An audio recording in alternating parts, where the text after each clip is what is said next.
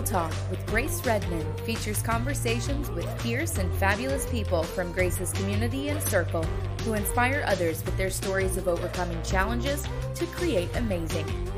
Grace is an entrepreneur and success coach who works with individuals to diminish their negative mental chatter, boost their confidence, achieve their goals, and increase their prosperity mindset. Get ready for a series of anything goes conversations with remarkable men and women that will get you jazzed for life's unlimited possibilities of success, freedom, and fun. Welcome to Real Talk with Grace Redmond. Hey loves, it's Grace Redmond. Thank you for joining us today on Real Talk, where my guest is Chelsea Sutton. Chelsea is the founder and CEO of The Consultment Agency, a company that builds teams of marketing professionals for purpose-driven brands. Chelsea graduated top of her class in entrepreneurship and business management, so she takes a strategic, business-driven approach to marketing. It's not just about what's trendy, it's about what works. From startups to multi-million-dollar companies, the Consultment Agency has managed over 300,000 followers, achieved 250,000 impressions per year, and impacted over $200,000 a year in new revenue growth. Chelsea, originally from Buffalo, New York, grew up in North Carolina and has been in Arizona since 2011.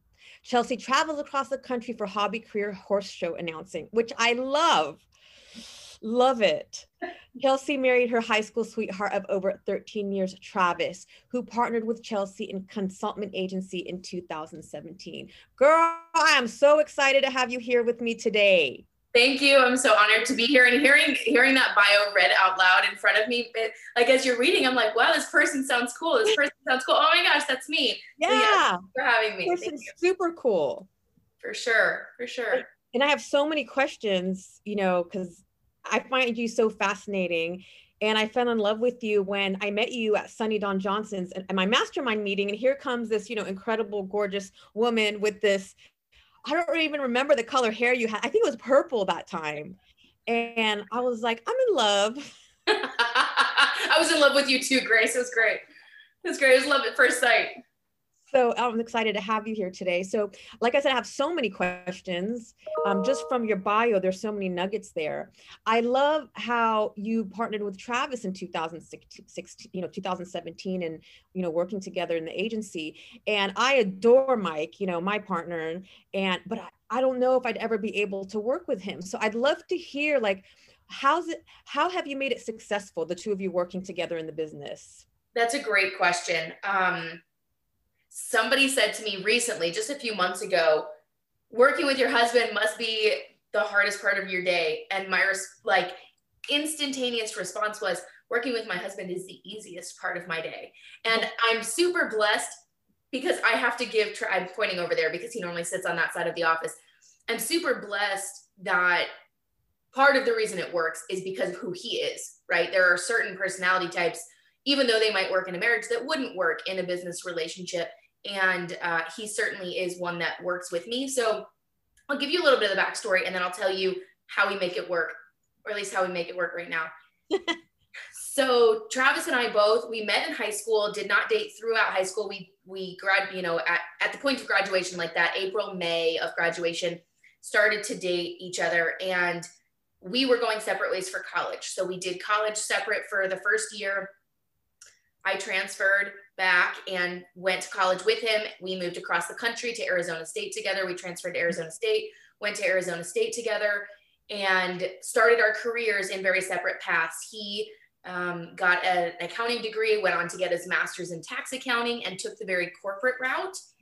I took the very entrepreneurial route, got a business degree, got an entrepreneurship degree, worked for a few small businesses for a little while, and then started my own agency not long after college. I started running my agency in 2013, and he was just a boyfriend, right? And he was, there to talk me through the difficult things on the weekends or on, at nights and at dinners, and would listen to what I was dealing with. But it was merely just that. 2016 rolls around. So I started the agency in 2013, formally in 2013. 2016 rolls around and he decides to leave his corporate job. He was at a multi-billion-dollar tech company where he was doing some tax accounting.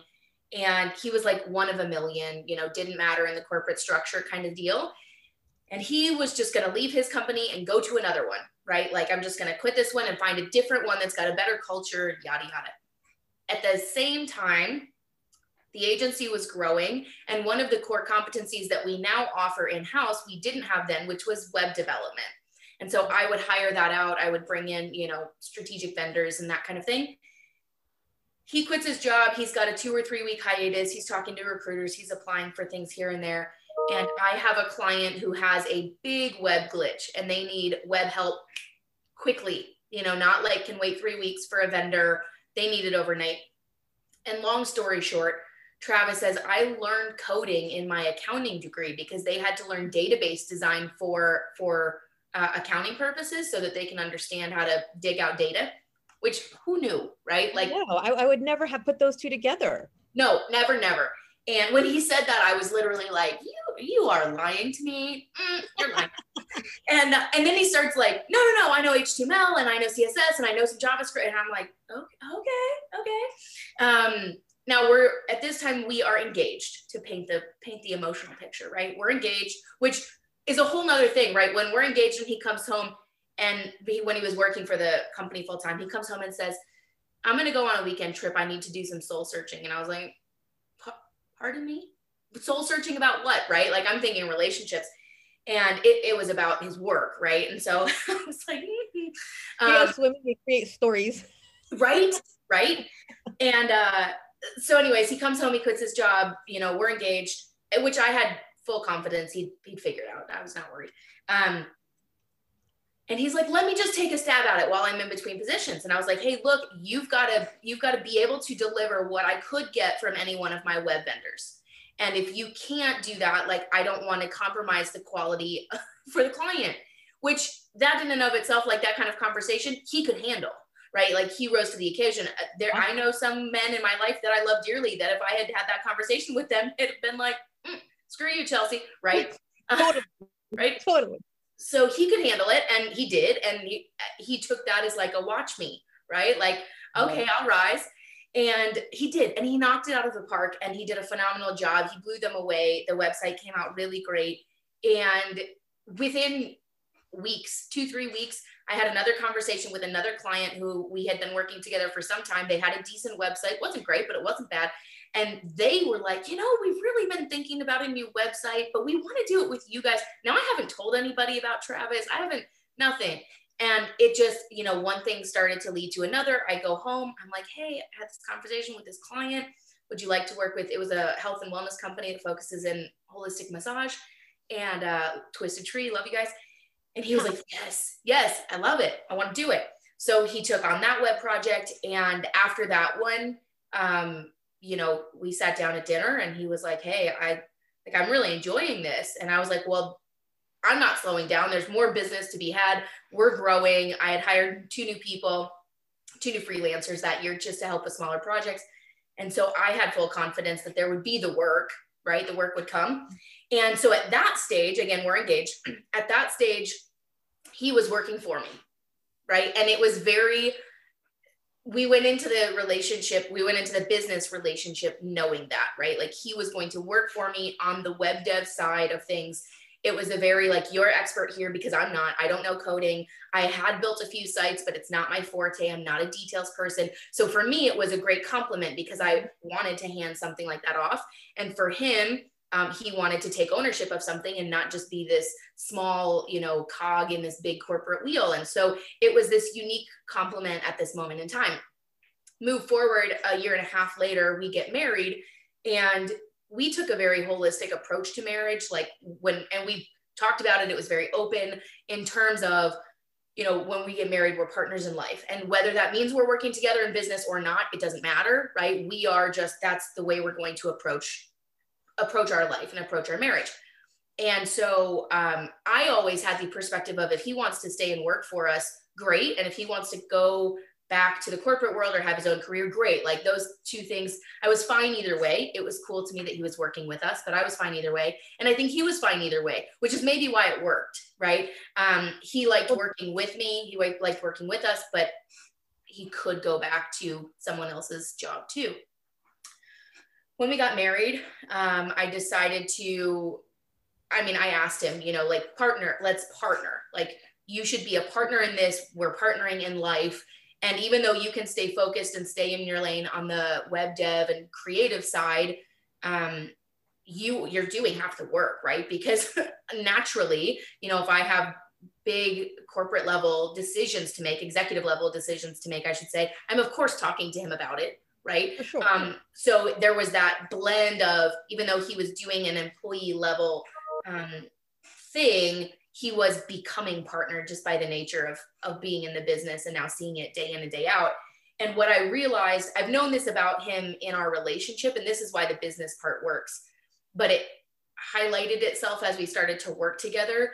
We are complete opposites.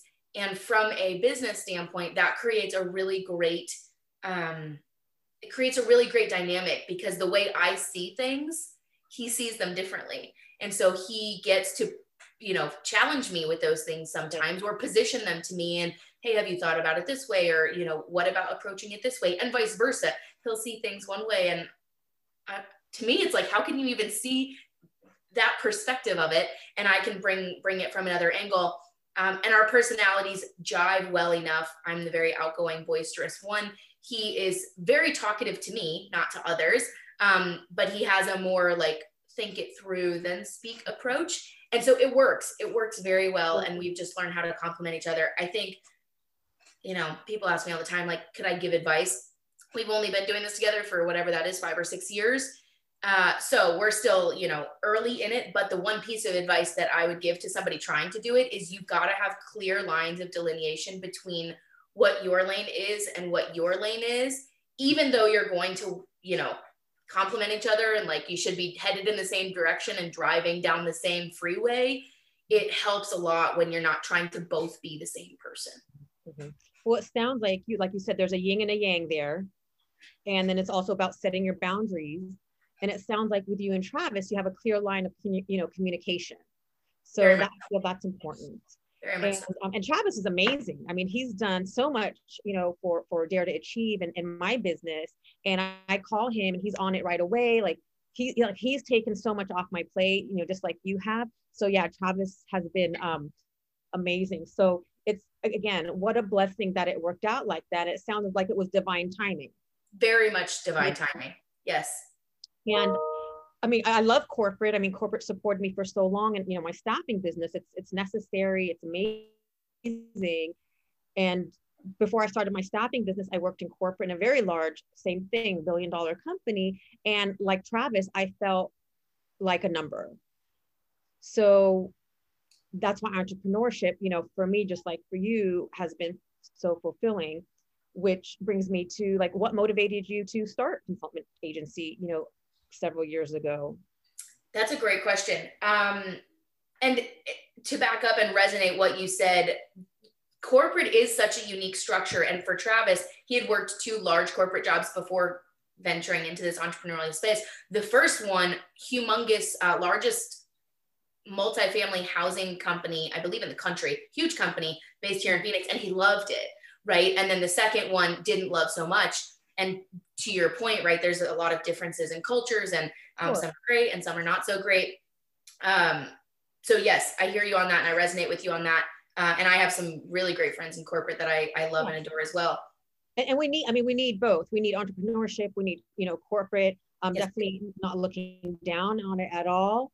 It's just for my personality. It's like I wanted to be an influencer and have a say and be involved. And so that's why, but also I come from a family of entrepreneurs too. So, and maybe also because I have a hard time taking, well, that's not true. I took direction really well. I always got great reviews. You probably don't like taking direction when the direction's not any good, right? That's what it is. Exactly. And when I'm like, that's not making sense.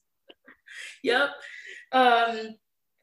I went to my degree from Arizona State, go WP Carey, loved that program so much, was a business management program. They had a concentration in entrepreneurship, which sounds kind of fluffy, but I chose it very intentionally. I'm a very strategic person. So even when I was in college and I transferred into Arizona State, I was looking at, they had 6 different concentrations: sustainability, accounting, marketing, business administration, entrepreneurship. There might've been 1 or 2 others.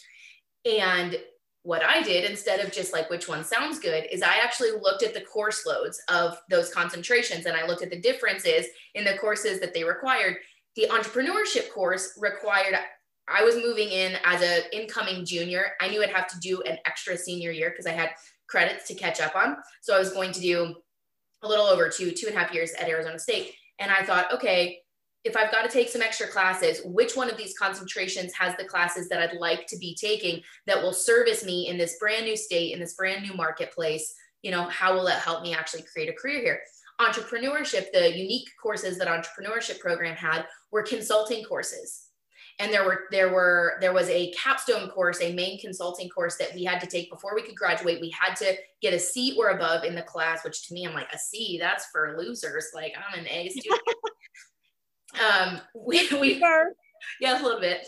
And I was like, oh my gosh, the idea for consulting was great. This was also, to give you context, this was 2011 that I transferred in. So we're on the backside of that 2008 crash, where it was that time in place where everybody was wanting experience, but wanting to hire cheap college kids, but college kids didn't have experience. So I had a unique college time because everybody was like, get all the experience you can in college, because nobody's hiring, right? Hiring was still very tight. Finances were tight. So for me, when I saw those consulting courses on the course list, I was like, absolutely, like, I want that program. So I took the entrepreneurship program, absolutely loved it. And it was very hands-on. I took this consulting course where there was, 30, 40 kids in the class, and they put us on teams of 3 or 4 and paired us with businesses. So there were 10 different businesses around the valley that were basically failing. They were on their way to doom. And if they didn't turn around in 6 to 12 months, they'd probably be closing their doors. And we, as a consulting team, had to go in and analyze their entire business: accounting, marketing, culture, hiring, managerial style, financial backing, all the things. And then figure out where their problems were, and then tell them how to fix it, all within a 6-month course load. Damn. I loved it, Grace. Like, what do you love about it? Oh my God. Well, that's such a great question. A few different things. I loved working with a business owner, and it felt like every time I heard a business owner's story, how they started, what kind of business they're running, it lit me on fire for their business. So like feeling that entrepreneurial fueled me. That was the first thing that I loved. The second thing that I loved was truly strategically looking at their business from an outsider looking in, and being able to say like, oh, I see some holes here. Let me help you fix that, right? Like that felt very fulfilling, because I learned quickly that a lot of businesses, I mean, all of us, right? We are doing what we can with what we have. And we're so focused, often good entrepreneurs are so focused on servicing their customer that they miss the holes in between. And sometimes that's okay, right? You can let a few gaps go, but sometimes those gaps might be what's crippling you, right? Well, as a business owner, like there's 2 ways of working the business. You're working in the business or on the business. And I feel like an entrepreneur, we get stuck on working in the business, that we miss the on the business, and that keeps us from expanding and growing, which that's where you come in. Yes, you couldn't have said it better. Absolutely. Then as a college kid, I didn't have that language in my wheelhouse, but I, through that very first consulting project, learned exactly that. And that part was very cool to me, feeling like I could come in. I knew I was young. I knew I didn't have a ton of experience in every category, right? I'm not an expert accountant, I'm not an expert marketer, I'm not an expert manager, right? But I can look at the outside of this and pretty quickly identify some gaps and then put those in front of you. I also really liked the process of doing that with no judgment, right? Like being able to come in, and these entrepreneurs that we would work with, I ended up doing 2 consulting projects. I took another one, a master's level one after that, because I was obsessed. And they're pretty nervous, right? I mean, these are, in my perspective back then, these are high level business people that are making, $250,000, $750,000. I'm thinking about the 2 businesses back then. One was an over $1 million business, but they're getting ready to go through what feels like an audit, right? Like they're handing over their business and saying, find my problems. Well, that's an uncomfortable process. Yeah. There's embarrassment and shame there.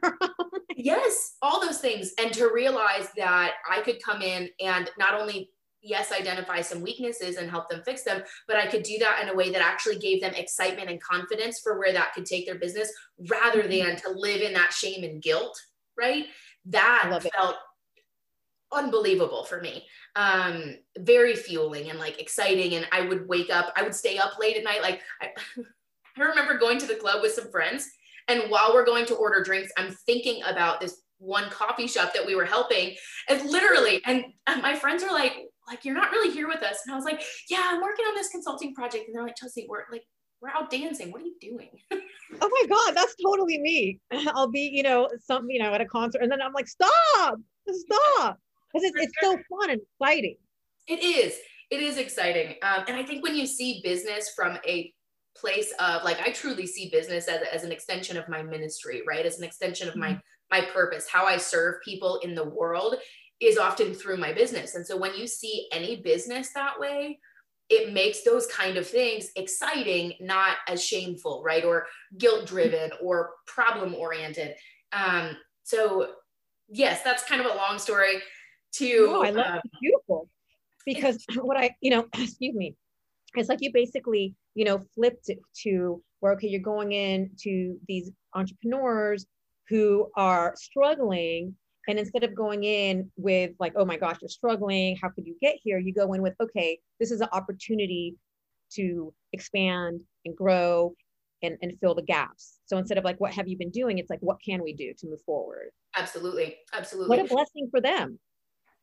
Absolutely. And both of the businesses that I worked on my senior years at ASU still exist today, which I am so proud of. So proud of. Yes. That's all you, girl. I mean, it takes from them too, but how exciting. Yes, it was very cool. I also learned a great lesson. I really would love to record some type of TED Talk or something, because one of the businesses that I worked with back then was a coffee shop. And it was the oldest independently owned coffee shop in Tempe, which is one of the cities here in Phoenix. And I learned so many great lessons, not only from the owners, but also from doing the project. And one of the big lessons that I learned from that one, which was very different from the other project that I had, was a tech staffing firm. And very different businesses. So obviously very different lessons learned. But one of the big lessons that I learned from the coffee shop, and it was very cool to do those projects together, because I got to work with the entrepreneurs in contrast, right? And to your point about, here's your problems, here's how we can fix them, here's how we can grow. One of the other things I had to learn was identifying and understanding what an entrepreneur actually wants out of their business, because those things are different business to business, right? The tech staffing company and what they wanted, they might have wanted to bring on 5 new employees every year for the next 3 years so that they could be doing X amount of more contracts, more recruiting, to get here or there. The coffee shop, and it took me a while to learn this. We originally were looking at their business in terms of, how do you, number one, start making money? And then number two, how do you scale? How do you make more money so that you can step out of the business and the business can be running itself?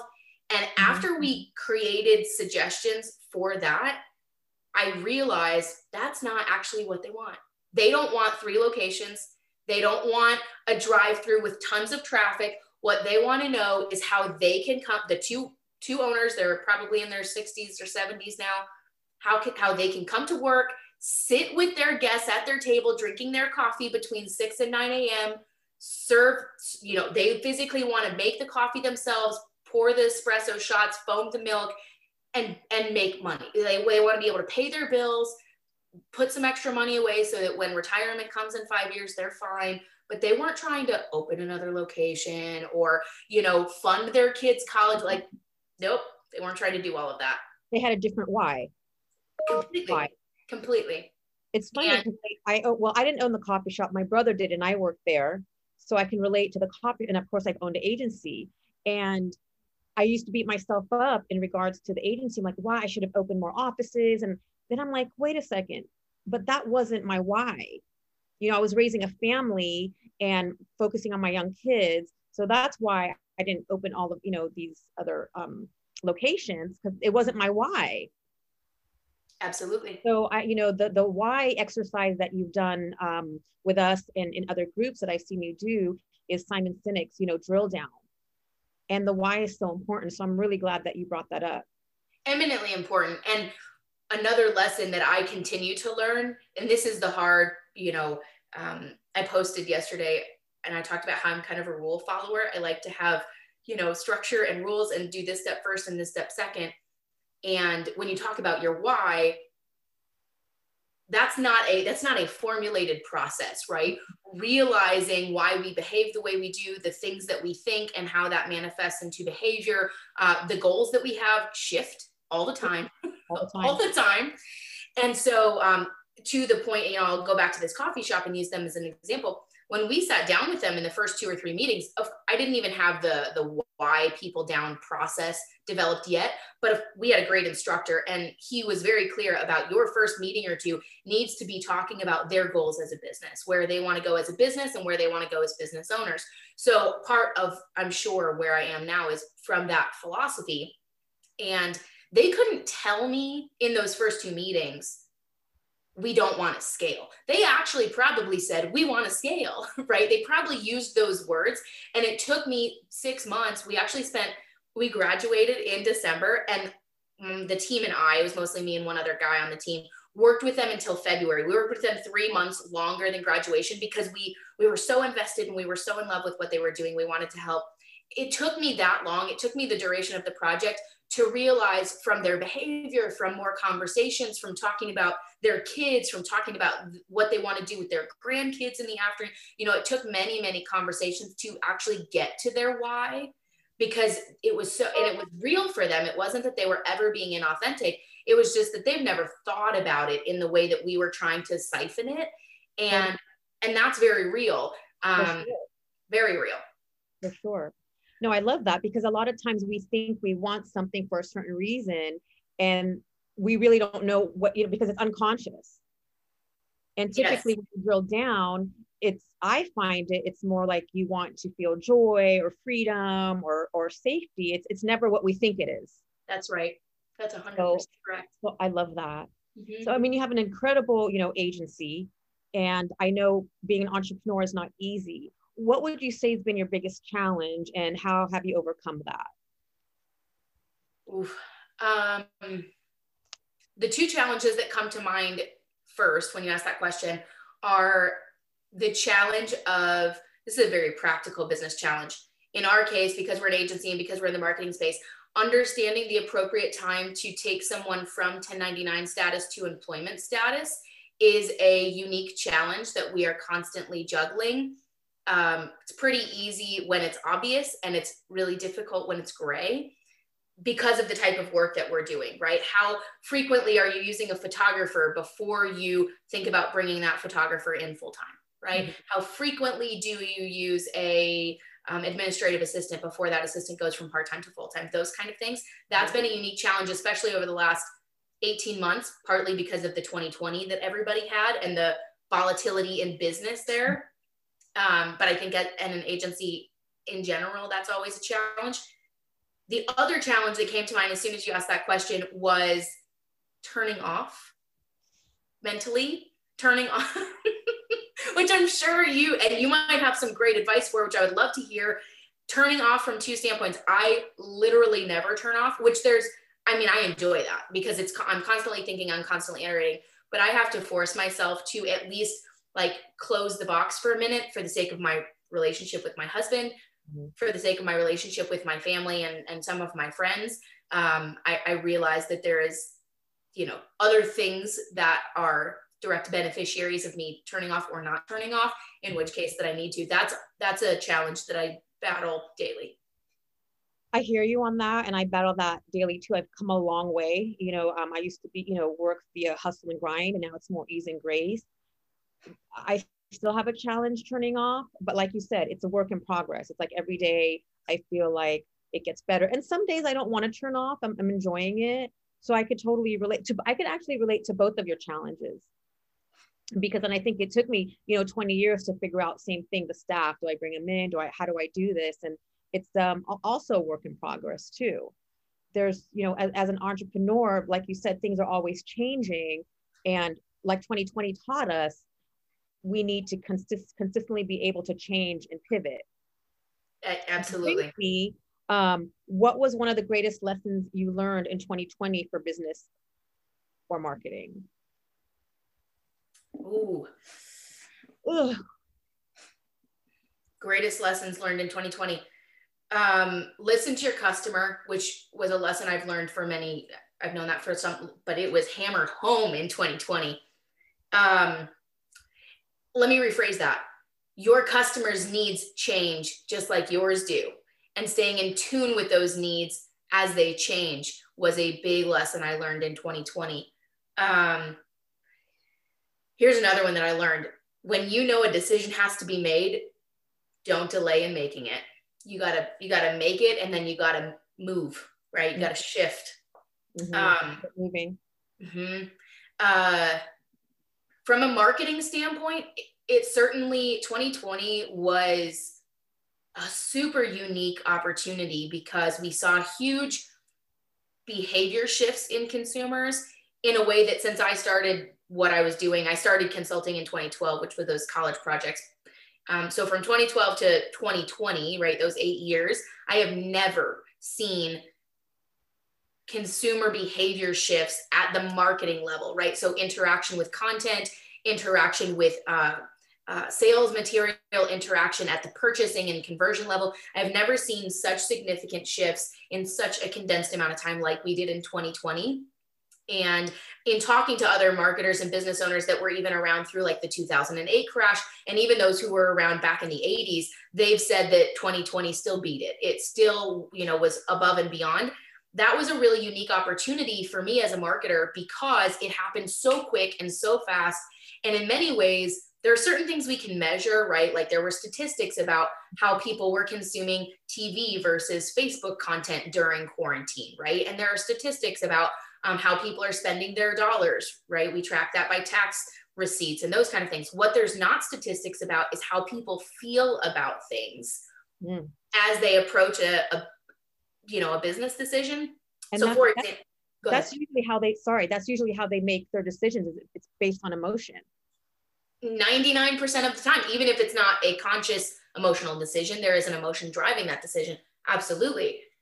That was it was a cool opportunity. It was terribly stressful in the middle of it, but it was a very cool marketing opportunity and taught me a lot of lessons. One of the big lessons that was a shift for me from a marketing standpoint was, and I'll use a very specific example.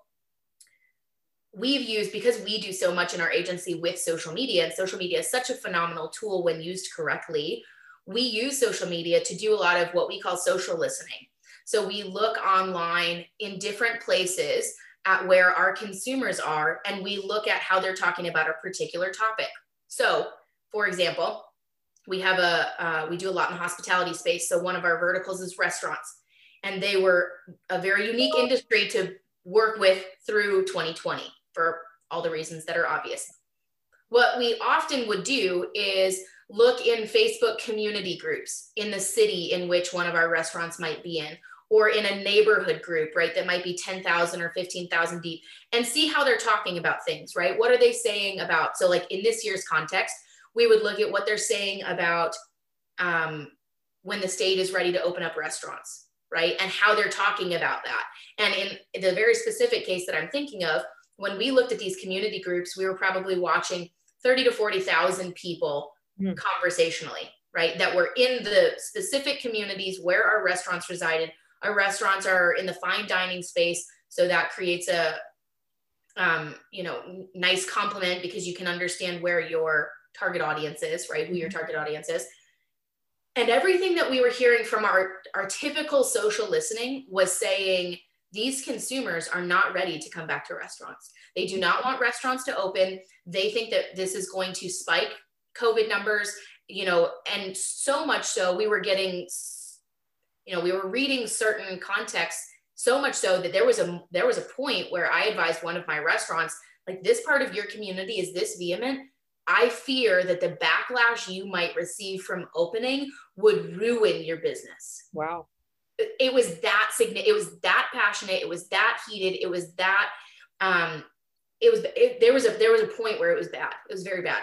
I mean, hate comments. We were getting direct messages to one of my restaurants before we even opened about like, you know, you're the reason people are dying, and just very extreme emotion. Yep. Now, that being said, one of the restaurants, you know, we took in all of the information, we listened, we thought we were listening to the customer, and the business owner was very strategic and was very intention driven. And I think he did it literally the best way possible. Gave his staff the choice to whether to come back or not, opened with very limited capacity. I mean, did all the things correctly, but decided to open. And I'll never forget, he said, Chelsea, I know that you're reading the data and that's what I pay you for. Thank you. Keep advising me. I'm following my heart. I'm following my intuition. And I believe there's a portion of my community that is ready to come back. And for them, this is what they do. This is their gathering place. This is where they meet their family. I need to serve my community. And I said, I got the chills. I love him so much. He was right, Grace. He was so right. He was so right. And what I also found was that him opening in the way that he did, even though the rest of the community was, you know, from everything we were seeing from the data, they were, you know, upset and whatever, that wasn't actually, there was a big portion of them that weren't talking, right? There was a big portion of them that, of course, right? Of course. And so it was a unique lesson. Like, the principle of listen to your customer has been with me since I started my agency. But realizing that listening to your customer doesn't always happen in obvious listening ways. Girl. Right? That intuition. And those times that I went against my intuition in business, I lost. Yep. So that's a great story, how intuition is really a big piece. And I love how you're open and you you listen to him. And I love how he listened to himself. Yes. And I loved that entire dynamic. And I have learned from it since, and now apply it in so many other business relationships. I mean, you and me all the time, right? You'll say, Chelsea, what do you suggest? And I'll say, I suggest this, but Grace, it's got to feel right for you. Right. And you know me, I'm a feeler. I'm like, wait a second, I'm trying, but it's not. And I love that you guys never, like get upset with me, because I'm a feeler, and it's all about intuition, and I could feel it. Well, and I think that's actually when business owners can tap into that. That's where Thrive comes from, because we can recognize, and from your marketing team, right? We can tell you the data, we can tell you what we think fits for your brand, we can advise you, we can do all of those things, but we don't know your customer like you know your customer, right? Sure. We don't know ultimately at the core who you are and where you're trying to go like you do, right? We know what we know, but we don't know all of the things. And so creating a relationship with clients like that, who have relationships with their business and with their customer like that, is my favorite thing. And back to lessons learned in 2020, learning how to lean into those, learning how to truly be a partner with our clients like that is an amazing dynamic to have. And there were some great lessons learned in that regard from 2020. Yeah, no, absolutely. I mean, when I first started staffing, it was a challenge, because I was focused. They told you, be on top of your competition. So I was always like, what are they doing? And looking at the numbers. And it was extremely, extremely stressful. Even though I was successful, didn't feel good. So I made that decision, like, I'm going to run my own race,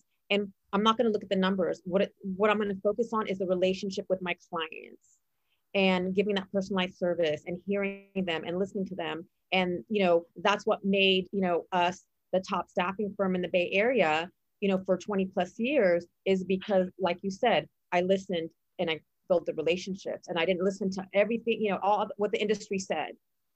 Of course, I had to look at metrics, but it wasn't about the metrics. It was, like you said, I'm listening and hearing, my clients. For sure. There's also a unique dynamic there, and this showed up with the restaurant example as well, but it would absolutely apply in your example of taking in information for the sake of guidance and advisory, counsel, if you will, but not using that as the foundation for your decision, right? Mm-hmm. So like in the restaurants case, because we knew that so many in the community, maybe not everybody, but because we knew that many in the community were staying home, they were not ready for businesses to be open, so on and so forth.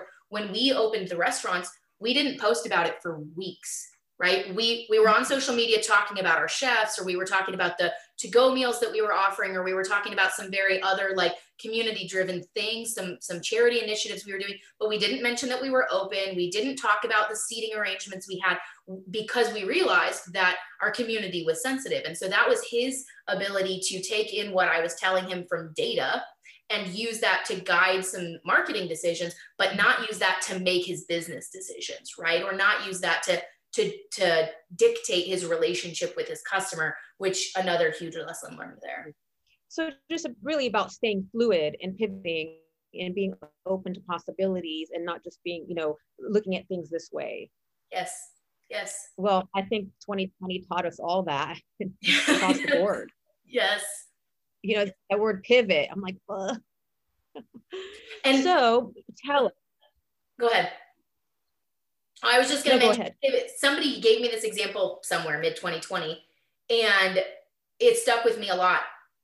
I always thought about pivoting as like, we are here and we turn, right? We pivot. And we use that word in the horse world a lot. And in the horse world, a pivot means that the back foot is planted and they turn on the back foot, right?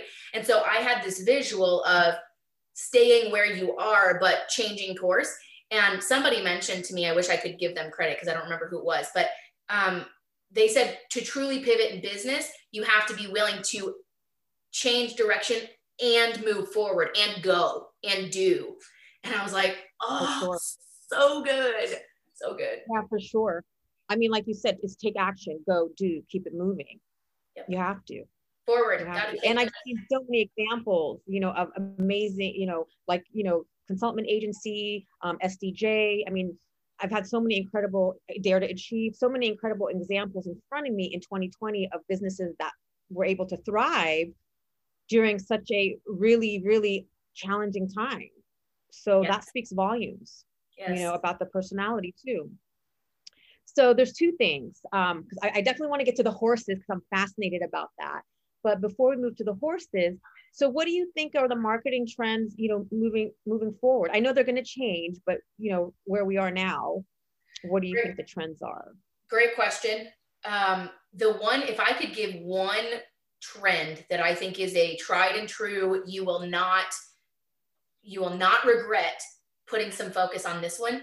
It is to build and grow your own audience. And what I mean is an email or a text list, right? So depending on your business, the style, the industry, et cetera.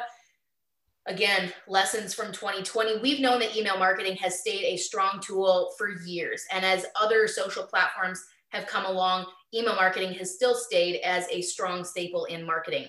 But after looking at the way 2020 was, after looking at how consumer behavior shifted, social media platforms are always changing and typically not in the favor of business owners. True. If I could point anyone to a trend, it is to focus on building an audience that you own, right? Mm-hmm. When you get an email address, you have that email address and you can email that person into infinity until they say no thanks, right? Mm-hmm. That's very different than having a follow on Facebook or having a follow on Instagram or a follower on Clubhouse. Those things are great tools to have, and we should keep using them. But I would tell anyone moving forward in their marketing, make email growth a core pillar in what you are doing moving forward. And you'll have to pivot on how that works, right? How you attract them, the lead magnets that you use, what you're using your email list to do. Those are the pivots you have to make, but growing an email list will serve you forever. I mean, I keep hearing that over and over and over again. And I agree, because like you said, you own the email list. If you're on Facebook or Instagram, they can, shut you down tomorrow. And as a business, the algorithms, like my business page, like only 2% of my followers see it because of that. So I agree with you that having, growing your email list and owning it is, definitely, I think, not just for 2021, but moving forward, period. Well, what you're doing in Dare to Achieve is a perfect example, right? Because we are continuing to test how do you serve your audience while growing that list, right? Before we had come on with you, you had some things like lead magnets, right? You had some enter your email in order to get this thing. And since we've been working with you, you've started to do workshops, right? And webinars, and you're collecting email addresses from that. So there's really great, I mean, the sky is the limit in terms of how you grow and build that, how you deliver value through that. It's just do it. Totally. And, you know, I want our audience to know that it grows slow, you know, it grows, you know, I don't want to use the word slowly, but not to get discouraged if you don't see, 10 new people on your email list, every day, but just keep at it, keep doing lead magnets, keep being out there, and it'll come, it'll grow. Yep, absolutely. So I freaking love the fact that you have this, horse announcing hobby career. I'm fascinated by it, and I love the backstory. So can you share a little bit about that with our audience? Absolutely. Growing up, my father was for the first half of my life, my father was a professional horse trainer. So when I was born, we had 30 acres of land in rural upstate New York, rolling hills, pastures everywhere. We had 50 horses in the barn. We had 50 horses in the pastures. Like, I grew up on a farm, and super cool way to grow up, by the way. Very, very cool experiences. Especially with the horses. What's that? Especially with the horses, because they're so mystical. Yes. They're very relational animals. I mean, growing up on a horse farm is very different than a crop farm or a cow farm or those kind of things. So yes, very, very cool experience. And to me, when somebody's like, oh, I grew up on a farm too, like we grew crops, I'm like, what? Like, what? My husband grew up from a farming family, and like, it's foreign to me, completely foreign. So growing up, my dad was a horse trainer. So my parents were very entrepreneurial in that nature as well. As I got into my teen years, my father got very involved at the executive level of the sports organization. So just like basketball has the NBA, right? And football has the NFL. Horse sports have those as well. And the particular sport that he competed in, it's called reining, R-E-I-N, like the horse reins. Mm-hmm. And it's a Western style horse sport. It comes from the ranching lifestyle and the things that your horse on the ranch would do. A very natural, fun sport. He got very involved in that sport. He was competing very heavily in that sport. And as I became a teenager, he got involved at the national organization level. It's called the NRHA, National Reining Horse Association, and started to get involved in judging and producing shows. So he became a certified judge. He began to teach judges and run his own shows. Well, as a teenager, they told me that they needed to hire someone and that I was the perfect fit. And I guess the youthful, I didn't even think about it as entrepreneurial literally until this moment. But the idea of like doing some things and getting paid, yeah, like I'm in for that. Yeah. Count me in. I mean, because you're a kid, right? So like I was 12, 13, 14, like I'm there anyways because my parents are there. I'm doing the work because my parents are saying, hey, go do this thing, right? And so now you're offering me pay. Like, yes, I will take that. There you go, doing what you love and getting paid for it. That's right, yes. And so I started doing that as a teenager, and they called it a gopher, which I thought was a technical term, and it just meant go for the coffee. Go for the, yeah. As I reached 15, 16 years old, I started to scribe, which is where you sit next to the judge and you write scores down so that the judge never stops looking at the horse, at the competition. It's very similar to figure skating. There's one person doing a pattern, the judges are ranking with numbers, at the end they hold up a 10. Mm-hmm. Similar concept. So I started scribing, which was, normally scribes are in their 20s or 30s. They're very, it's very mathematical, but my dad trusted me to do it. So he put me in those roles. I started creating great relationships. I was 19 years old and I was at a horse show. I was a freshman in college, and I was hired to do a horse show that was in my college town, a big horse show. It was a 5-day show, wow. Big money. There was probably $60,000 or $70,000 in prize money to be given out. And it's the day before the show. And I'm there to scribe. I was there to like be grunt labor, deliver shavings, do the college work. And then to scribe once the show started. The day before the show, the announcer doesn't show up. Now in the horse world, in the sports world, you fly in announcers from everywhere across the country, right? That's kind of the core of the event. They're the ones that keeps things rolling. And the show producer was like, Chelsea, like, we don't have anybody else that knows this stuff like you do. You grew up in it. You hear what they're supposed to say. Like, call some people in this town. You live here, right? And get somebody. And if you can't, it's you. And I was like, I was 19. Like, what? I'm not announcing. Long story short, I call all the people that I can think of. I call people to find people. I call from like 3 states away. Anybody who was in driving distance, if you could get here in 6 hours, I was calling you. And nobody was available for a next day. Like, no, absolutely not. That was a manifestation event for you, girl. 1,000%. Yes. I look back to that experience, and I'm so grateful for, number one, the manager who saw enough potential in me to trust me, on a microphone. And he was right. I mean, it didn't take me long, an hour or two, to get the cadence. So a lot of people, when I tell them what they do, they think that I'm a commentator. I'm not a commentator. So I'm the announcer. So think about the person at the, if you go to a football game or a basketball game, you typically have both. You have the announcer who's telling you the stats, right? Oh, number 47 got the rebound and shot the 2-point shot, right? Like, those are the stats, those the factual things.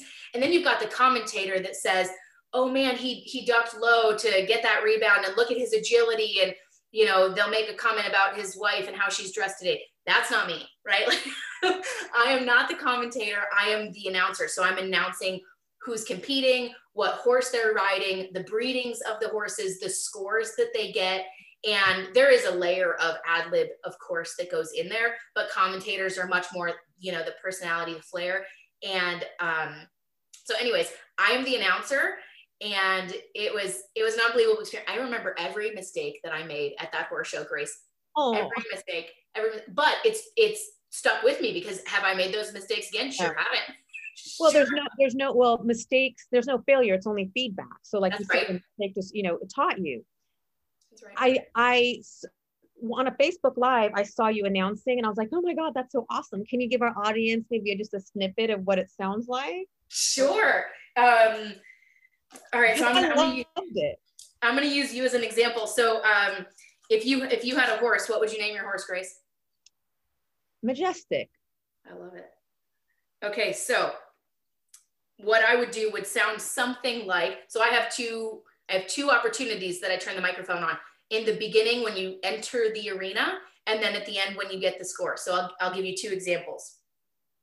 I got a microphone right here. I'll pretend that I'm mic'd up. Next to her, draw 27 is number 499, Grace Redmond, riding Majestic. Majestic is sired by Spook's Got a Gun, and out of She's Done It Good. And then I would let you walk in the ring and do your thing. And then at the end, when you get the winning score, right, 232, I'm going to turn back to I'm going to let the crowd cheer. Then I'm going to say, all right, let's give a big round of applause for Grace Redmond. Again, she was riding 247 Majestic. We're getting the scores in from your judges now. 232 1/2. I love it. Crowd goes wild. I love it. I'm going to come to one of those shows one time. Like, you let me know, because I would love to come, and it'll be so fun. Absolutely. I realize, I guess it's like so many of us in any regard of business, right? We do what we do, and we think that what we do is so obvious to everyone. And so when I'm on the microphone, to me, that's like, all I'm doing is pressing a microphone button and talking. There's nothing interesting about that. But I have, in the last year or two, started to do it more on social media, where I'll turn on a Facebook Live and just let it go while I'm talking. And it's created such a cool talking point. And people are like, man, I love to see you announcing. And I never would have thought that they would have, anybody would have liked to see it. So I certainly do want to show a little bit more of it, just in everything that I'm doing. I love it. Thank you so much for today. That was so fun. And thank you for sharing with our audience how, you live this fun and fabulous life, because that's super fabulous. It is super and so for anyone who's interested, or maybe has, wants to learn a little bit more about marketing or what you do, what's the best way for them to reach you? Absolutely. The best way to touch base with me is literally drop me an email or drop me a social media DM. My email is chelsea@consultment grace.agency. Very simple.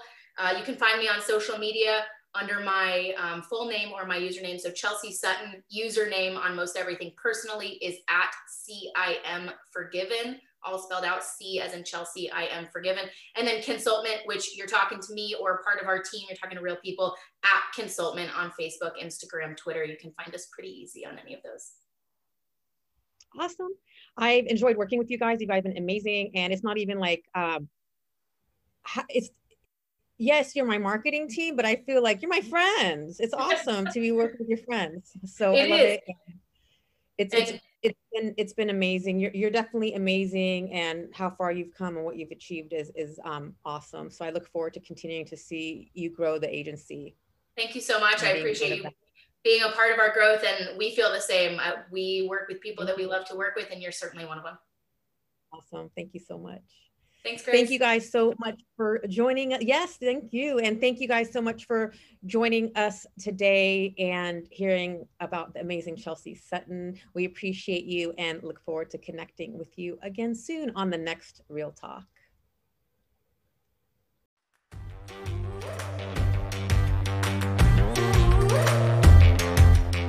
Hey, love. Thank you so much for listening today. I am so grateful for you. I'd like to show you my appreciation by gifting you a free forgiveness self-hypnosis audio download. Part of living the fun and fabulous life is practicing forgiveness. Forgiveness can be such a long and challenging process. My intention is that this forgiveness audio will help you in practicing forgiveness, especially with yourself. Grab it by visiting daretoachieve.com/forgiveness. For more inspiring tips, make sure to connect with me on social media. Drop me a line on Facebook or Instagram at Grace Redmond Dare to Achieve. Until next time, keep moving forward towards living your fabulous life.